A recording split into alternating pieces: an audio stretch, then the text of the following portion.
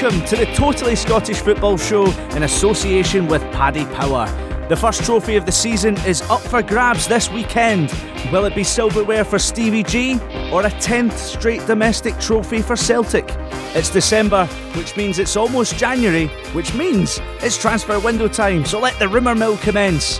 Hearts hope to have a manager appointed before then. Daniel Stendel is the man they want. Will he be there by next week's podcast? And does he have a job on to save them from the drop? Dundee fans know all about that.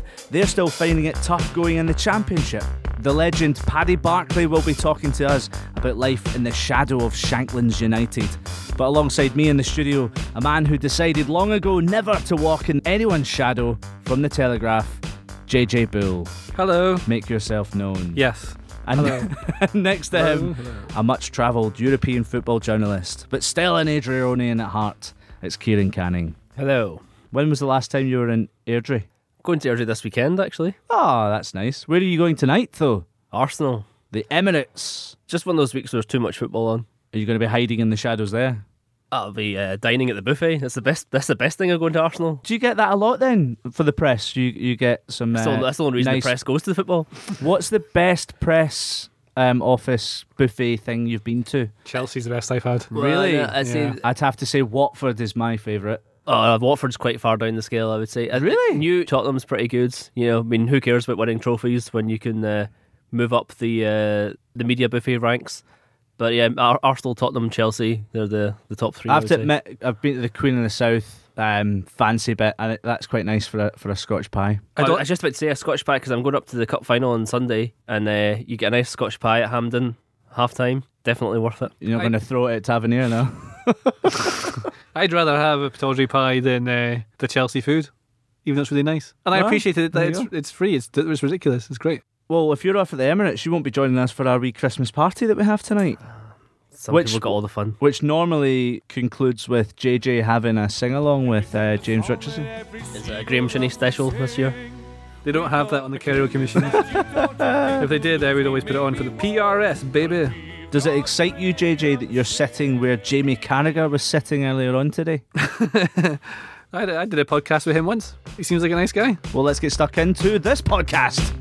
You're listening to the Totally Scottish Football Show in association with Paddy Power. Only one place to start, and it's at Hampden on Sunday. The Betfred Cup final, Celtic v Rangers, and Rangers are aiming for their first major silverware in over 8 years. But first, joining us to give us a Celtic perspective, it's our old friend Barca Jim.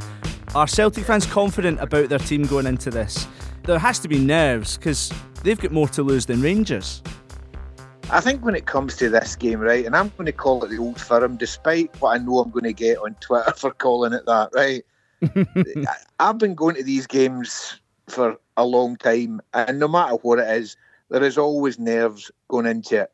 This isn't petty point scoring, but I don't see a player in the Rangers team that I would swap for anyone in our squad. And as long as we turn up on the day, we should do it. But realistically, now that Morelos has sorted out or appears to have sorted out his disciplinary issues, they've got what I would call a puncher's chance. I'm not supremely confident, but if we do what we can do and we turn up and we match Rangers for application, etc., then yeah, I think we should get our hands on the trophy. I mean, Celtic are coming into this in perfect form. You know, it's 11 wins in the spin now in all competitions. Are Celtic in a better place now than where they were under Brendan Rodgers this time last year? I mean, he had a great reputation for man management, etc. But as has been shown in Europe, I think one thing with Lennon is that he is prepared to do the pragmatic thing to get a result. And I think the players go with it. And the fact that they've done so well in Europe, which they didn't do under Rodgers, that our league form and cup form is at least the very equal of his, then it's very difficult to say that we're not in a better position. I suppose the one thing is that Rodgers' teams had control of the games completely, but they could be kept quiet at times, whereas Lennon's are a bit more, not chaotic, but they embrace that kind of randomness more, and it gets results in these cup games. I'm not sure there's one that's better than the other in a cup final.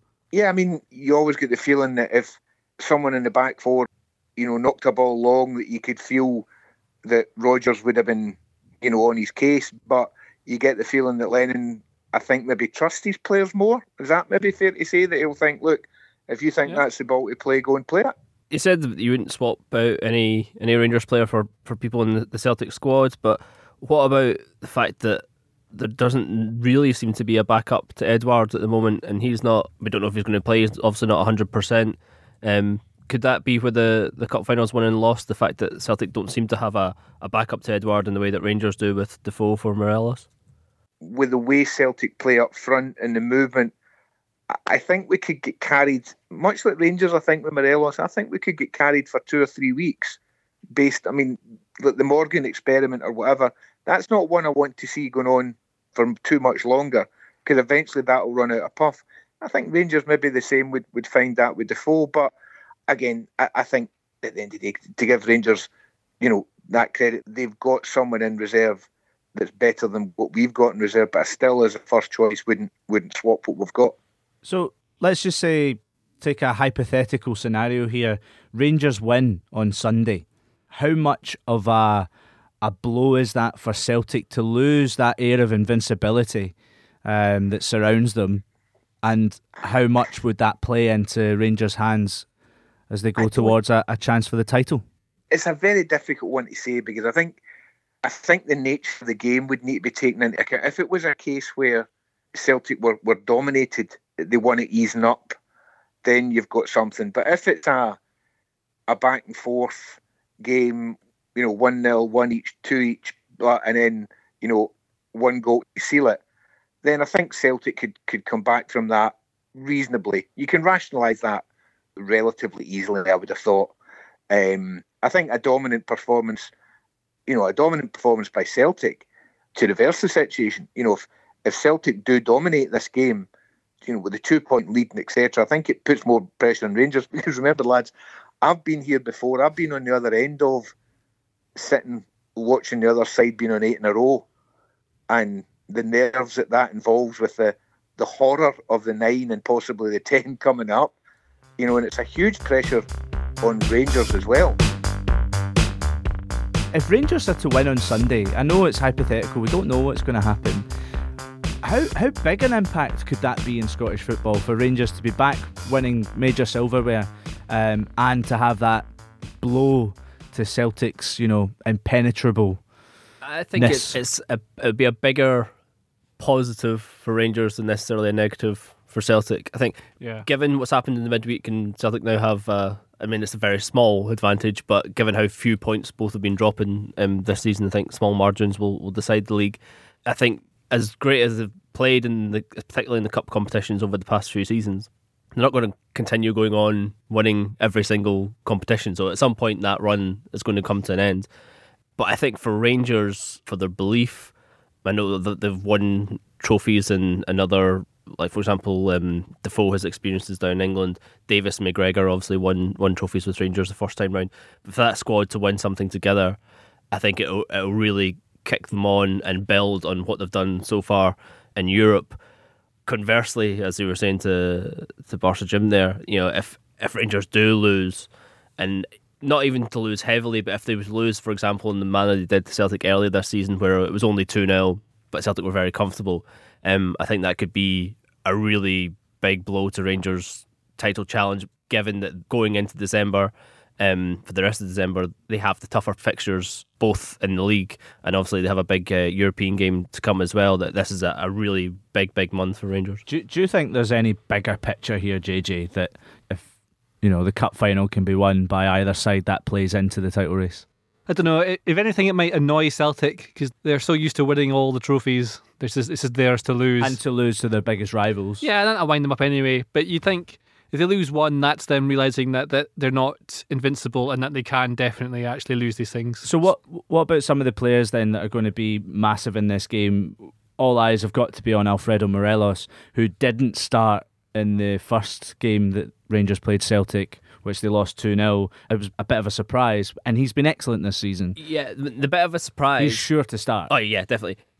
Just shows how much things have changed over the past couple of months, because I wasn't overly surprised when he didn't start that game based on his disciplinary record in the season previous, and the fact that Defoe had also started the season very well, and Rangers had played a big European game on the Thursday. This was on the Sunday, so he was rotating them around. Whereas now, Morelos is undoubtedly not just number one striker, Rangers' best player by a distance. What could be quite different from the game they've played against each other this season is not just the fact that Morelos started that game on the bench. Ryan Kent wasn't back at Rangers by that point. It was the day after. I mean, some said at the time it was a reaction to that defeat, but it was also just it was the last couple of days of the window. And he, last season, caused Celtic massive problems in the 2 games that Rangers beat Celtic at Ibrox. And another player who's a doubt for this weekend, but if he does play, Borna Barisic, who has been brilliant for Rangers this season and also didn't play in the first Celtic Rangers game of the season because he got concussed against Legia Warsaw just a few days beforehand. So there are 3 huge players for Rangers that could make a massive difference. Particularly because like Flanagan's the boy who comes in to replace Barisic, and I think he's one crazy tackle away from a red card in almost every single game.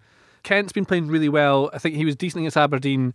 Arabo has been good as well. Between him and Ojo, Ojo's fit for the weekend, isn't he? As far as I'm aware. Arabo and Ojo there. I think the one change you might see in midfield, especially from the Aberdeen game, would be that Kamara would come back into the centre of the pitch, give him a bit more control. Yeah. Especially against, Brown and McGregor. You want to try and win that battle there, be quite feisty. Arfield might be the one who misses out. Jack Davis and Kamara would come in there.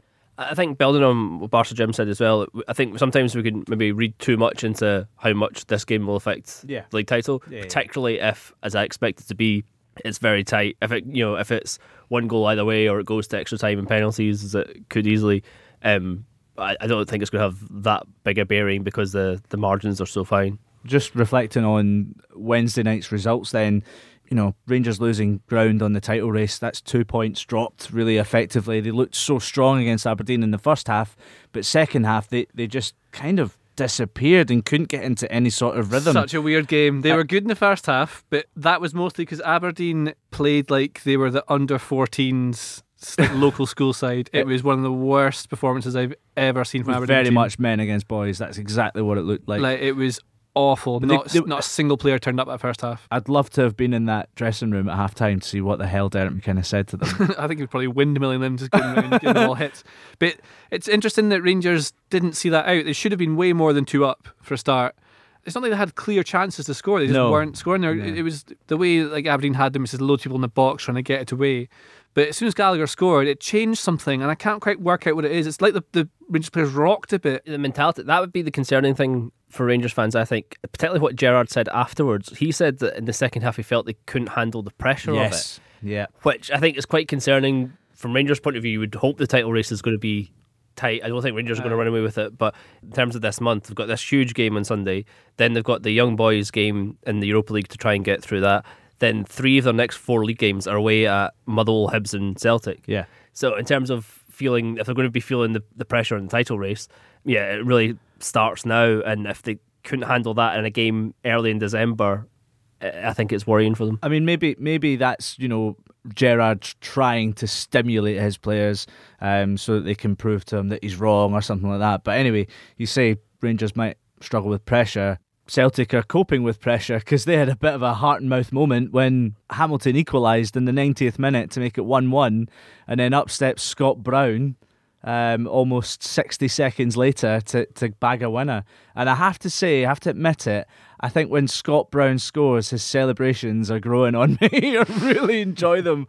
I think they're hilarious. I think it's one of those games that we could look back on in May if Celtic have won the league, because there was one point where Hamilton equalised in the 90th minute and Rangers had a free kick on the edge of the Aberdeen box, and that could easily gone in. Joe Lewis made a good save from Tavernier. It should have been a penalty as well. Yeah, exactly. Yeah, Rangers should have had a penalty right at the end as well, where you could have seen Rangers going 2 points ahead. Instead, Celtic go straight up the park. It was interesting that on the day before the game, Lennon got asked a lot of questions in the press conference about the cup final, and he was very adamant about how this was disrespectful to Hamilton, and his whole focus was on the Hamilton game and making sure the players were focused on the Hamilton game. And then after the game, came out and said, it's the psychology of football. We were completely distracted. There was a lot of hype and talk about the League Cup final, and we took our eye off the ball. So Celtic, I definitely mind games. Definitely think Celtic got away with one there.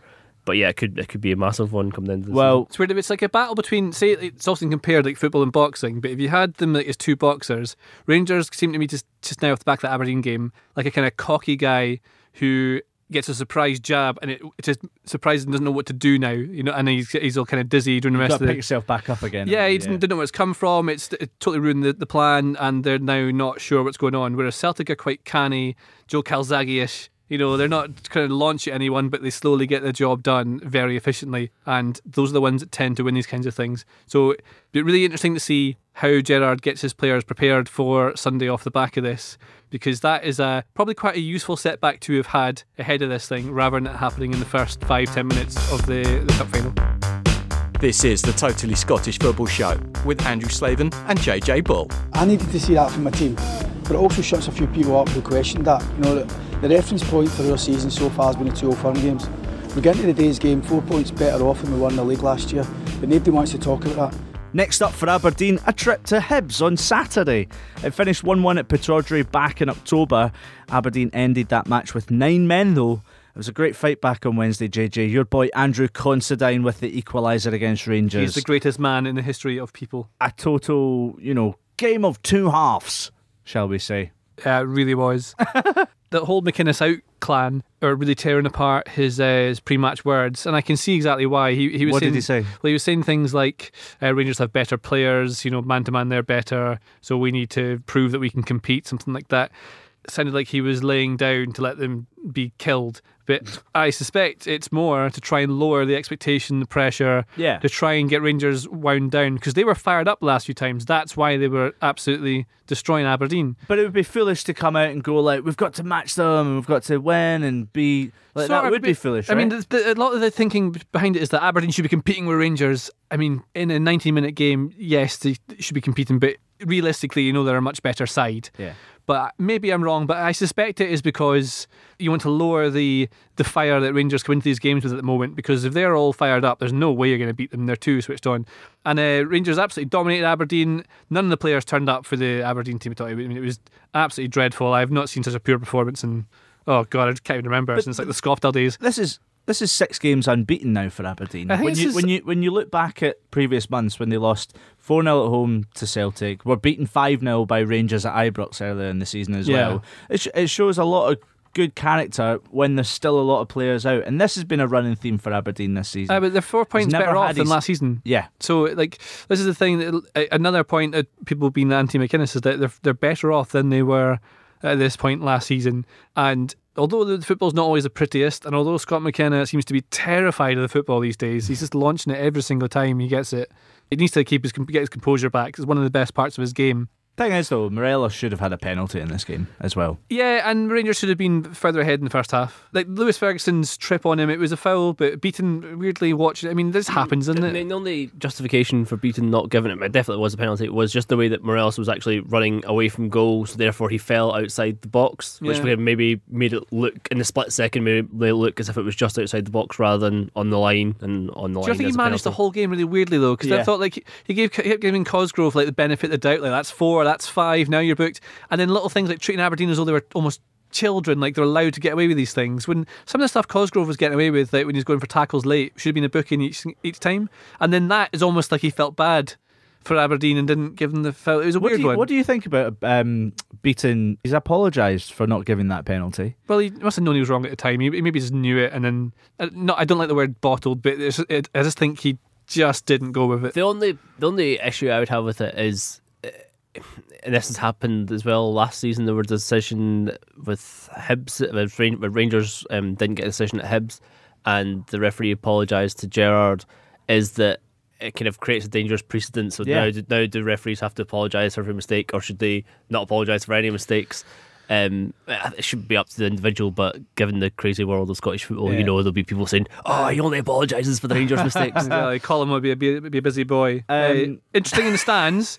You had Robbie Keane and I think Jonathan Woodgate was there, as well, wasn't he? I didn't see Woodgate. No, McGinn was with Keane because they're good pals. They played together at Celtic as well. I'm making up and filling in gaps in my head, having watched the game live. So Middlesbrough's striking options aren't great. No, it could well be. We're leading into the conversation of this January transfer window, and could Cosgrove be getting some bids in from other clubs? And Middlesbrough could be one of them. What could be interesting though is I'm not entirely convinced that Woodgate and Keane is Woodgate's assistant, that they'll still be in charge of Middlesbrough come the January transfer window, given the way they're going and all the fixtures to go in December. So Aberdeen, I wouldn't say get off the hook, but might, that interest might not materialise. But even if Middlesbrough don't come in for him, I'm sure there will be Championship clubs looking at him. McInnes did say that players might be sold for the right offer.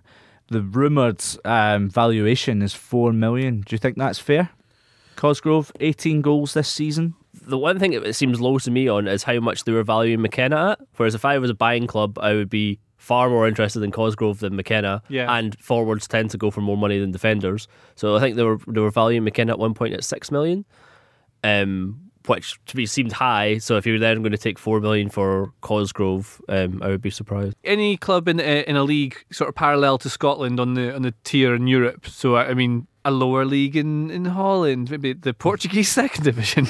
I don't know, but especially teams in the Championship in England, maybe even League One, with any money, and there's a few of them, would be looking at Cosgrove because his numbers are superb, and he fits the profile. He's young, he's 23, and he'll still be coached. You get a big resale value on him.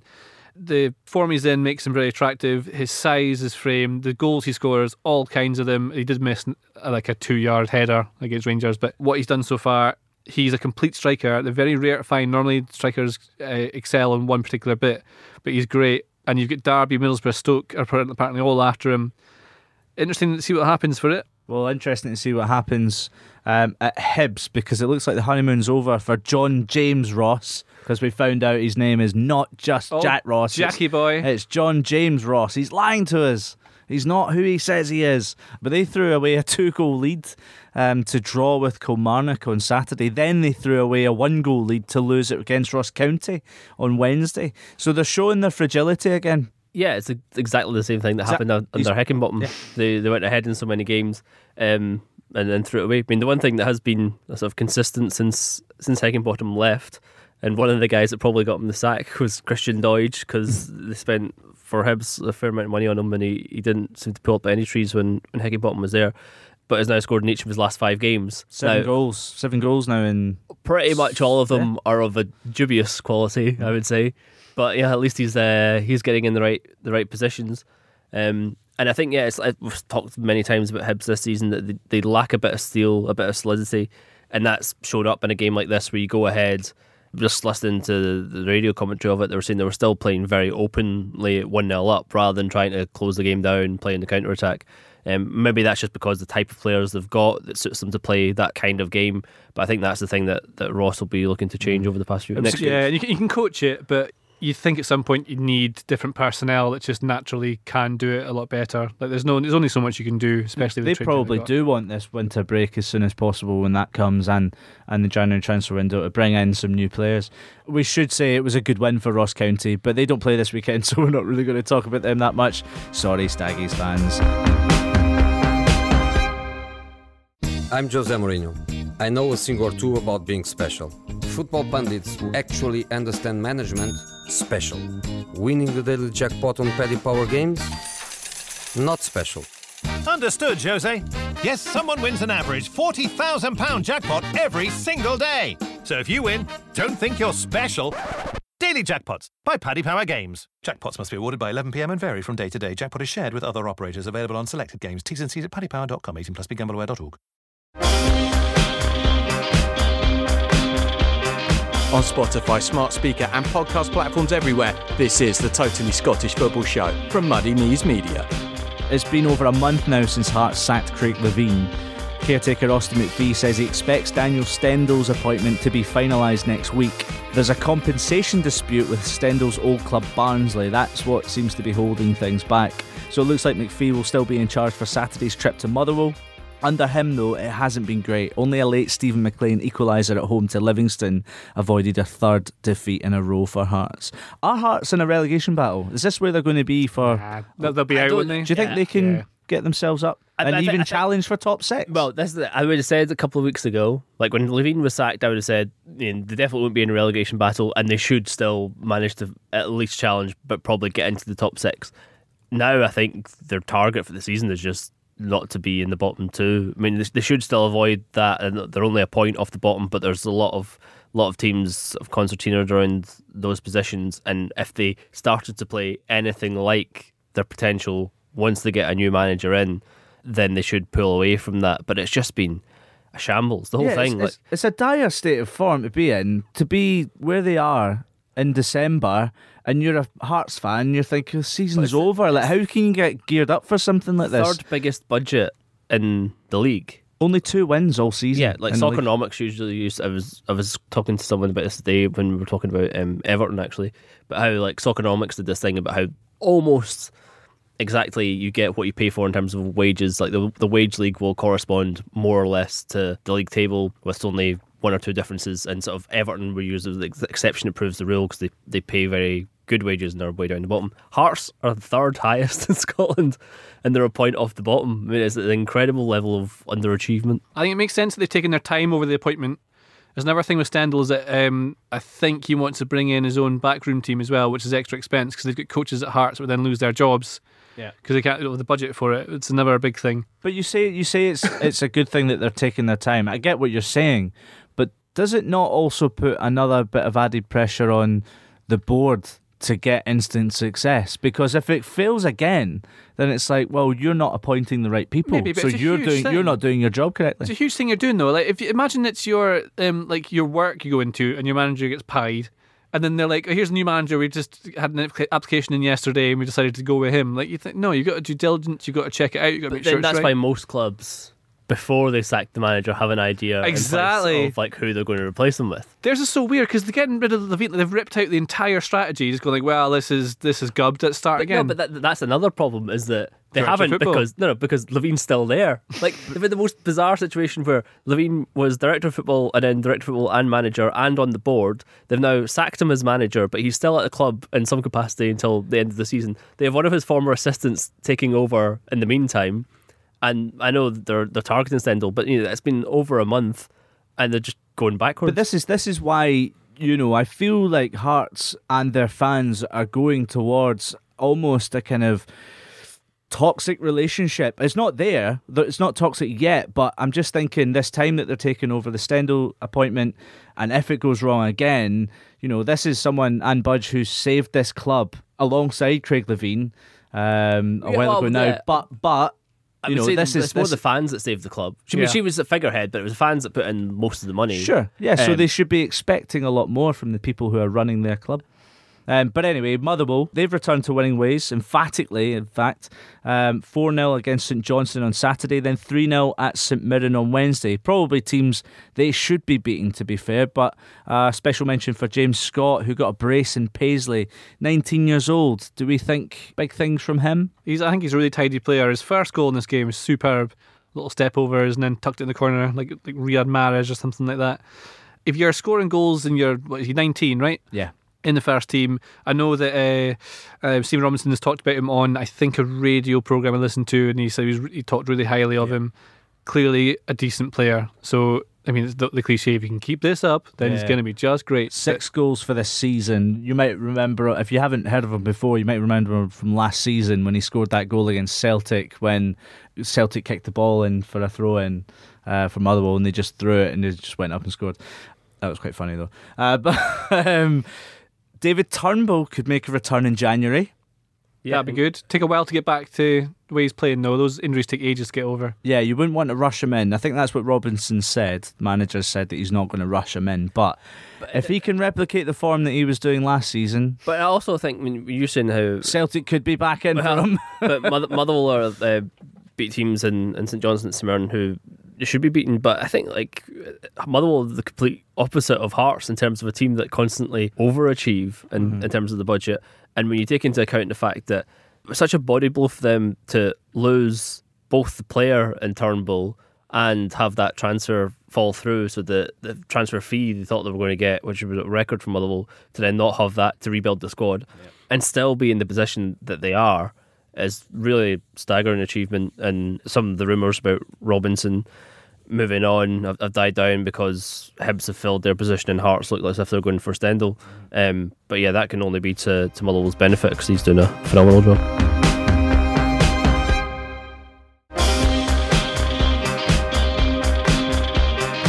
time now for the latest odds with our man Lee Price at Paddy Power. Lee, it's the game everyone's talking about. Celtic v Rangers in the League Cup final. Will Steven Gerrard win his first trophy as a manager? Huge, huge, huge. And that midweek collapse against Aberdeen has changed everything for Rangers, albeit very slightly. Celtic are our favourites, as they probably would have been at 11-10. Rangers are 21-10, a touch longer than they might have been had they held on for a convincing win against the Dons. Extra time is 23-10. Either team's win on penalties, juicy that, 5-1. And this big stage surely made for Alfredo Morelos before a potential January departure. Whisper that bit. It's 6-4 El Buffalo scores any time during this fixture. There are some admiring glances at Aberdeen's Sam Cosgrove. Will he still be at Pittodrie come February? Well, he's no Lawrence Shankland, is he? But then again, who is? 9 goals for Cosgrove so far this season, prompted rumours of a Lazio switch. They are not the favourites to sign him according to us, though. In fact, we have an odds-on favourite, Stoke City, 4-6, to make Cosgrove a January signing as Michael O'Neill rebuilds that club. Derby second favourites are 5-2, Middlesbrough 7-2, and then some Scottish teams, Celtic 9-2, Rangers 8-1, that Lazio thing, 10-1. I don't want to pile pressure on St Mirren, but I'm curious, what are the odds of them going the whole season without picking up a point away from home? Well, that's cruel. It's 20-1 that St Mirren lose every away game for the rest of this season. But we think actually that run might end this weekend. We make them the 7-5 very, very slight favourites against Hamilton. It's 11-5 they get the draw there. Or you can do a double chance on one of my favourite bets, which is 4-11 odds on that they don't lose the game. You're backing 2 results there. The St Mirren win and the St Mirren draw. In the Championship, life is pretty sweet for Dundee United. Top of the table, and they can't stop winning. To cap it off, neighbours Dundee are struggling right now. So we're joined now by Dundee fan and legendary journalist Patrick Barclay. Patrick, how are you feeling about life at the club right now? It's not so great, right? Well, I'm feeling pretty good because of your introduction. But it is a rare moment of a frisson of pleasure because we've really, after a period before the derby, the most recent derby at Dens Park against Dundee United, then, we'd been having sort of mildly encouraging form. And then, the derby defeat has obviously knocked us back to square one where we can't create chances. I mean, in most games we keep a clean sheet, but at the wrong end, we don't have a shot on target. It's just gone back to that we had one shot on target in the derby, we had one against Dunfermline away. And, even worse in a way, we had only 2, including a goal, against Queen of the South at home on Saturday. So really pretty grim and all talk of the title. There are some super optimists who still talk about the chance of the title. But for me, we've got more chance of signing Lionel Messi in the winter window. It's hard though, isn't it? Because when you suffer, the depression of relegation, it's hard to galvanise a squad together to get yourself into a positive frame of mind again. But did you expect better for this season? An immediate impact, at least? Yes, I did. I felt that our off-the-field team, we had a poor team or a bizarrely bad team under Neil McCann, who tried to play football and but not in a brilliant way. Jim McIntyre came and another team of people were brought in, but they were worse because there just didn't seem to be any sense or rhyme or reason. However, when James McPake collected this team, both on and off the field, there was genuine enthusiasm, I think, and genuine support. McPake, although he's young, is enormously popular at Dundee, and rightly so. And he gathered together eventually an off-the-field team, including not only, Dave Mackay, really popular man at the club, Jimmy Nicholl, tremendously experienced manager, and as he was a player, Gordon Strachan as director of football. And that just seemed to complete a dream team off the field. What a boot room, And the players were good, and the cherry on the cake was Graham Dorrans. And you thought, well, a really quality technician, Scotland international midfield player with something to prove, up against championship teams, we're just going to slice through them. But it's just not worked. And obviously, people are looking at a young manager and saying, does he know how to organise this? The answer to that should be, well, if there are any gaps in his knowledge, there's plenty of people around to fill them in. What do you think they need to get back up, and how long do you think it realistically is going to take? I don't really fancy us to get through the playoffs, let alone win the title. I don't think we have any chance at the title. And I think any team that draws us in the playoffs on current form will be just absolutely doing cartwheels. So I don't think... Is there budget in the window? No, I wouldn't have thought so now, because... we have changed. Changing teams is expensive because you've got to pay. Basically, you got to bribe people to go, or you've got to pay them to go. You've got to pay them to go, and that's what's expensive. But no, I would not. I don't think there is a budget in. There might be a small budget, to give Dorrans a little bit more money. He's on an amazing wage, amazingly low wage for a man of his pedigree. And I think they'll try and do something for him in the winter to make sure that he stays for the rest of the season, although his form's not good at the moment. But I think it will be marginal like that. I don't think we're going to see more change. And there's a general feeling that we've had enough change. We've got to let this lot settle. Is there much... jealousy or anger at other clubs in the Championship at the wage bill that Dundee United are running? Because Dundee United, well, you see, they're running probably their wage bill's bigger than several teams in the Premier League, but that's because they want to get there. They're going to get there, so the gamble's going to pay off. And I don't. They also have a big American financier behind them as well. Yeah, that's true, but they're taking a gamble. If the financial, I'm not au fait with the financial fair play regulations in Scotland, but if they allow it, why not? Good luck to them. You can't blame a club for, even Dundee United, I can't blame a club for pushing the bar high, any more than you could, any more than I think it was bad for English football that Man City took advantage of, obviously, infinitely greater riches to push the bar higher in England. Competition's good, and I must say, looking at Dundee United on the times that I've seen them, I really like them as a team and as a club. I mean, I don't like them as a club, but I like... But would you like them back in the Premiership for the City? Listen, you're not to tell anybody this. It's a good thing we're not recording this then, yeah? All the people listening to this, I've got to immediately forget I've said it, but I wish we were as well organised as them. I really, really do. I wish we had, they've got great fans. They're bouncing. I mean, when we're at the derbies, the whole place is rocking, but it's not us that's making it rock. Our Dundee fans are gloomy and it's just the place that they're in at the moment, to be quite honest. And again, this is a secret between you, us, and the millions listening, and me.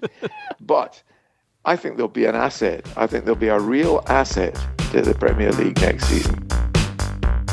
Back to the Premiership as Hamilton host St Mirren on Saturday.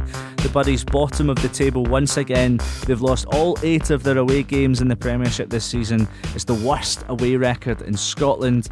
They're going down if that trend continues, no matter how good their home form is. Guys, what can we say about St Mirren? It's not great, particularly. Goodbye. Yeah, but the thing is, particularly the past few games haven't been great, but they're still only a point off safety. And although we keep thinking Hearts might pull away, that's just a point behind Hamilton and St Johnstone as well. So if they win this game, then they could easily be out of not just off the bottom, but out of the playoff place as well come the end of the weekend. They just don't have a striker. That's it. That's their issue. And if we look at the likes of Hamilton, who've taken Rangers and Celtic to the limit in the last few weeks, we know that Hamilton can actually play some decent stuff now under Brian Rice. Yes, but again, they're sort of a limited team. I think Hamilton probably have maybe better individual players that can change a game, and I think Rice is more... He seems to have them doing more going forward as well. St Mirren, we've been saying the same thing all the time. They just don't have great players. The team as well run, but they can't. If you don't score, you don't offer a huge attacking threat, then teams don't have to defend so deep against you, which means they can attack you, so you're weaker at the back as well. So if you're weaker at front, you're weaker at the back by default. Who do you think's done a better job so far since they've came into the clubs? So would you rather have Rice or Goodwin? I mean... Or would you rather have a good win? I would go slightly Rice, purely based off the style of football. I think results, there's not a huge amount in it, but he is restricted by the players he's got. But the good results that Mirren have got is very much based on defending deep, counter-attacking, not holding the ball an awful lot. Whereas I feel as if Brian Rice has changed Hamilton quite a bit into a more offensive team. That's exactly what I would have said, but I would have said it far worse than that. Obviously, this is Brian Rice returning to his old club. He was assistant at St Mirren, wasn't he? That was the bit I forgot to say last week. We were talking about this sitcom where he was Brian Rice was living with Yogi. Did you read that story? I remember you saying this last week. And there's a bit I forgot to mention. I find it so funny. Is what he was saying that John Hughes would cycle to Cali training every morning. He would leave 10 minutes earlier than him. He said, I'll leave 10 minutes early so that way if I fall off my bike you can pick me up, because he would drive, which it makes sense, safety first, right? But he said, and without fail, every single day as I drove past him, he'd give me the finger on the way there and back. Like the banter scale. All right, lads. That's that level of banter. On a scale of 0 to all right, lads. Yeah. It's up there. Well, the last time these guys met was on my birthday, the 21st of September, and it was 0-0. I don't think that'll happen this time. I think there'll be a few goals kicking around. And Hamilton St Mirren? Yeah. Hamilton will score. Hamilton will score. Mark my words. Have that, Lee Price. And finally, Livingston versus Kilmarnock at the Tony Macaroni. 8 games without a win for Livingston. It's the worst current run in the Premiership. They've drawn their last 2. This is a must-win. Every game is a must-win, Andrew. But this is another must-win. This is the most must-winningest. Olivia, can I hasten to disagree? So they shouldn't win? Well, no, but it's not really a must-win. Like, it's early December. They're not in the bottom 2. They've even got a 3-point cushion over the bottom 2, and they've drawn 4. Although they haven't won in 8, they've drawn 4 of them. So but they're fine. You can understand the fact that if they haven't won in 8, they have to break that mould. Yeah, that's every team has to win, though, don't they? That's the thing. Like, Kilmarnock need to win because otherwise their season's going to start to suck because they're going to pull away too far from other teams. But equally, maybe Motherwell will lose 2 must-win games, and suddenly Killie will be straight back in it. Like Killie are, you'd say they're a work in progress or just in transition. So they're Blowing not hot and cold. They're not the final thing yet. They'll be there. Maybe there'll be differences in January if they bring in a couple of players or shift things around. Livy, I think everyone's impressed by what Gary Holt's done with them, and they are higher than you maybe think. But that's starting to level out as we suspected. Yeah. And I mean, the players aren't individually amazing. They lost really key players during the summer, so it was always going to be like this. But again, I think Ross County and Livingston aren't too far away, kind of quality wise, from each other. I think both are lucky that St Johnstone and St Mirren, that Hamilton and St Johnstone are already in the division, and that St Mirren just are probably going to go down. Livy should be all right, and I totally agree with Kieran. It's not disastrous yet. I actually think Kilmarnock would be the ones that would be more disappointed to lose it, purely because there's so little to play for with the season if they can't stay in amongst that top 4. Yeah, when you look at Kilmarnock, they're in 5th, but they're 5 points off Motherwell in 4th and 4 ahead of Hibs in 6th. So they're already kind of in a league of their own. Yeah. The league's starting to really kind of play out. You can see Aberdeen are pretty much the third best on the third. Yeah, Rangers will push Celtic, but Celtic I think will just edge them out. I still think they'll edge them out. And the rest of them, who knows? So nobody's going to stump and see who's going to be the better team against Livingston Kilmarnock then. It's just going to be a draw. Who'll be the better team? I think Kilmarnock are the better team. 0-0 at Spaghetti Had. Well, there you go. That's all we've got time for. Thank you to JJ. Thanks, Kieran. And thanks to the Little Kicks for our cool theme tune. Thank you to producer Charlie as well. We'll be back next Friday. Can Rangers get the point they need to reach the knockout stage of the Europa League? Join us to find out. You've been listening to the Totally Scottish Football Show, a Muddy Knees Media production. For sales and advertising, please email sales@muddykneesmedia.com. Keep up to date with everything across our Totally Football network at The Totally Show on Twitter, and make sure you check out our brand new website too, thetotallyfootballshow.com.